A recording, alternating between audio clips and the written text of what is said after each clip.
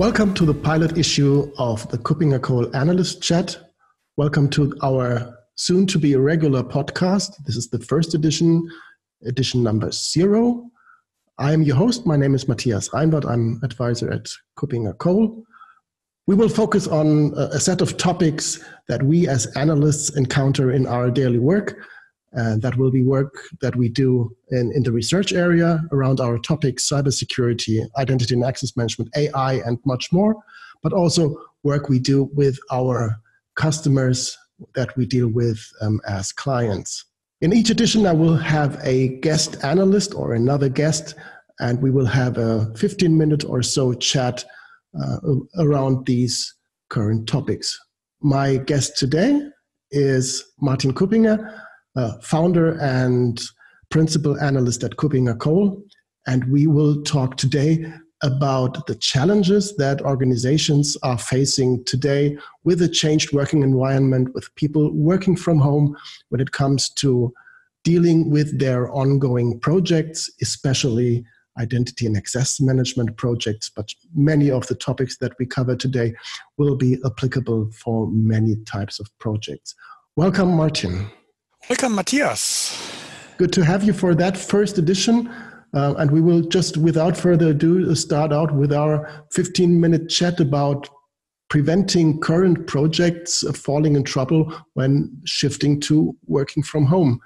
So what do you think is one of the main challenges that organizations are facing now that many are, or almost anybody is working from home just as we do?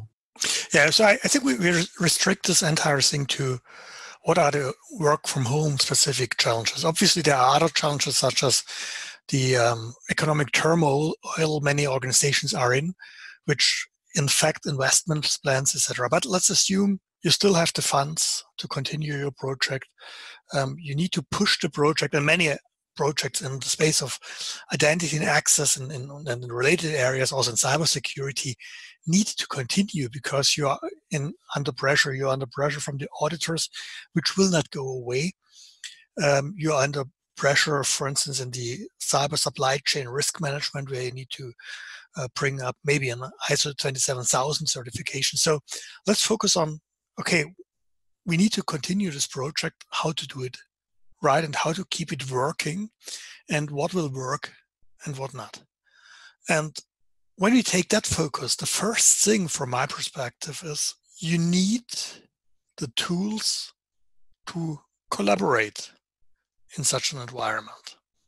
That would be the first thing to start, to exchange documents, to communicate, to have efficient virtual meetings and an efficient virtual work style, which is different from traditional face-to-face meetings. But on the other hand, it's good that we are in a situation right now where these platforms are readily available and wide available. Many organizations already use these platforms because they use them for preventing travel in projects. So maybe that is really a good starting point to build upon existing experiences.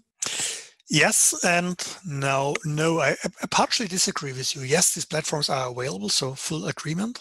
They are used partially, I would say. So no full agreement here on the current use. Yes, we find a lot of Microsoft Teams and other platforms of that style in many businesses. Most businesses have some sort of communication for video conferencing, etc., but not everything really easily available to every worker. So you need something which everyone can use ad hoc without much planning and without needing a special room. So you need something such as Zoom or GoToMeeting or WebEx or Microsoft Teams or whatever else, which everyone can use.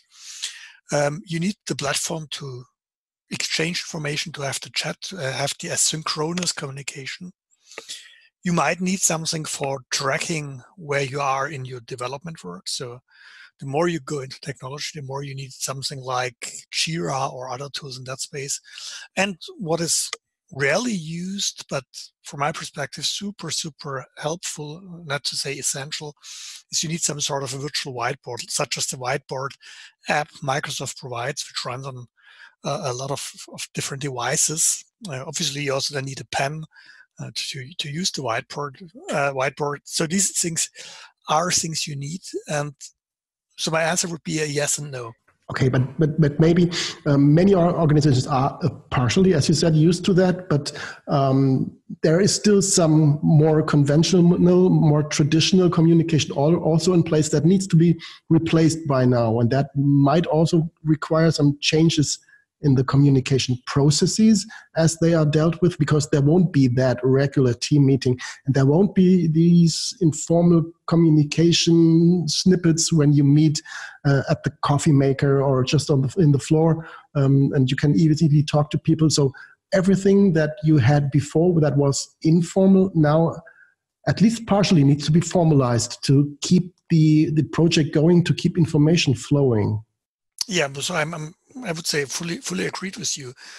Keep the people happy, keep them in the loop, talk with them, but balance it. So don't spend hours and hours in virtual meetings with all your team members, but talk regularly and shortly with them. Let them work.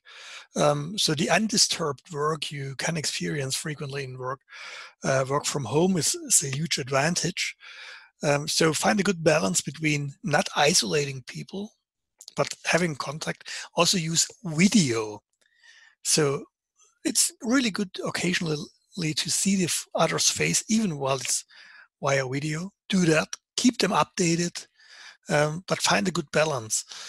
But by the way, we just talked about this platform thing. Maybe a question back to you, because that's one of the domains where you are so deep in.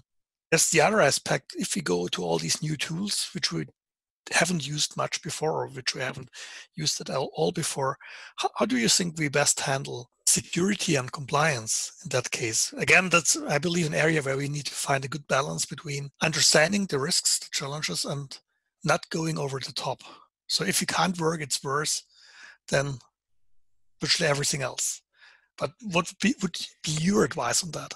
Yeah, usually some things don't change even in this situation that we have just right now, and that will continue for quite some time that we can expect. So what does not change is the policies that apply. So an organization has decided a set of criteria, a set of policies, a set of rules that apply when it comes to using software platforms, data locations, how to deal with that.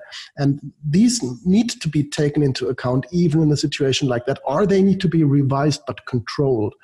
So if there is a company policy that says that corporate data, starting from a level of criticality, say it's internal or even company confidential, that this cannot be stored in another country outside the EU, especially in the US, just in a situation just like now, then that cannot be changed. And these decisions need to be made when it comes to choosing a platform. When you look at the platform that you're using, take Microsoft Teams, then you need to make sure that the information is handled adequately. And this is just a simple example of many of these policies that we have to look at when using such a platform. If you make an assessment that identifies which platform is adequate, which platform is also usable, but it's also compliant according to your policies, or maybe to the policies that you have to comply to coming from the outside, saying a regulator or even the law when it comes to GDPR, which is a regulation, but still a law. So they have to take care of that.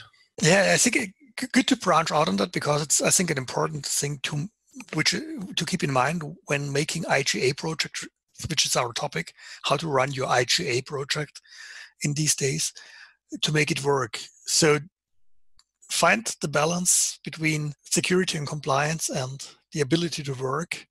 And it's an interesting challenge, by the way, for the CISOs, not to be the notorious naysayer in these days where you really don't need notorious naysayers. But I think another important aspect, aside of the tools, aside of the way you work with your team, from my perspective, is look at what can be done well within an IGA project and what not. When I look at what can be done well, obviously all the things where you need to think and to work on concepts and architecture, etc. So all the conceptual stuff, yes, that can be done well. Obviously, you also can develop stuff so that where the developers are already working on implementation. As long as you have a good control on that, yes, quite well. Even pilots might work. And what we already discussed with customers and where we are convinced we can make it work well, there's everything around the choice of tools, so the selecting the right product, the right service. The most challenging part therein is the one where you really need to meet people. So I think it's really feasible to select requirements. A lot of interviews with individuals, easy to do. Sending out questionnaires to vendors, yes. They might even have more time and more willingness to fill than ever before. The challenge is what I tend to call the beauty contest, so where you have the vendor presentations on site. Because this is also meeting these vendors, talking with the people, understanding, will this work? Are these the right people, etc. This is a lot about social, so to speak, about a human interaction. This is really not easy to replace, but it can be done with video, with well-planned sessions, etc. It will never be the same level as meeting them face-to-face, but before you have delays you can't afford, it's also feasible. What would you say on that, Matthias? Yeah, I would actually fully agree because we as a company, and of course it's not a secret that we both are working at the same company, which is KuppingerCole. We are used to working in a more remote, more digital manner for quite some time and years even. So all tasks that can be time boxed into say 1 hour or 2 hours, which do not involve too many participants, generally tend to be tasks that can be very well be executed also in a work from home remote scenario. Everything that goes. Yeah, which brings us to what you shouldn't do thing. Exactly. You said can be sandboxed. Yes, don't go for full day workshops 9 to 5 with a short break around lunch in a virtual work style. This is too much. It's too exhaustive. It's too challenging. Go into smaller chunks of work. Have long breaks. Yeah, split it across days, but it's far more exhausting when you're doing it remotely. So a one-day workshop on site with a customer, okay, we are used to it.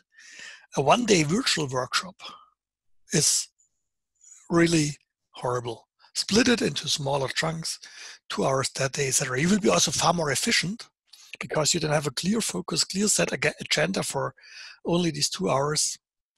I'm a strong believer in that. And obviously what never will work well is where you have, if you're that type of company where you need to bring together 20 stakeholders to the same table, to the same room, this is really hard to do virtually because you can't control that all of them are attentive, etc. This is really, really challenging.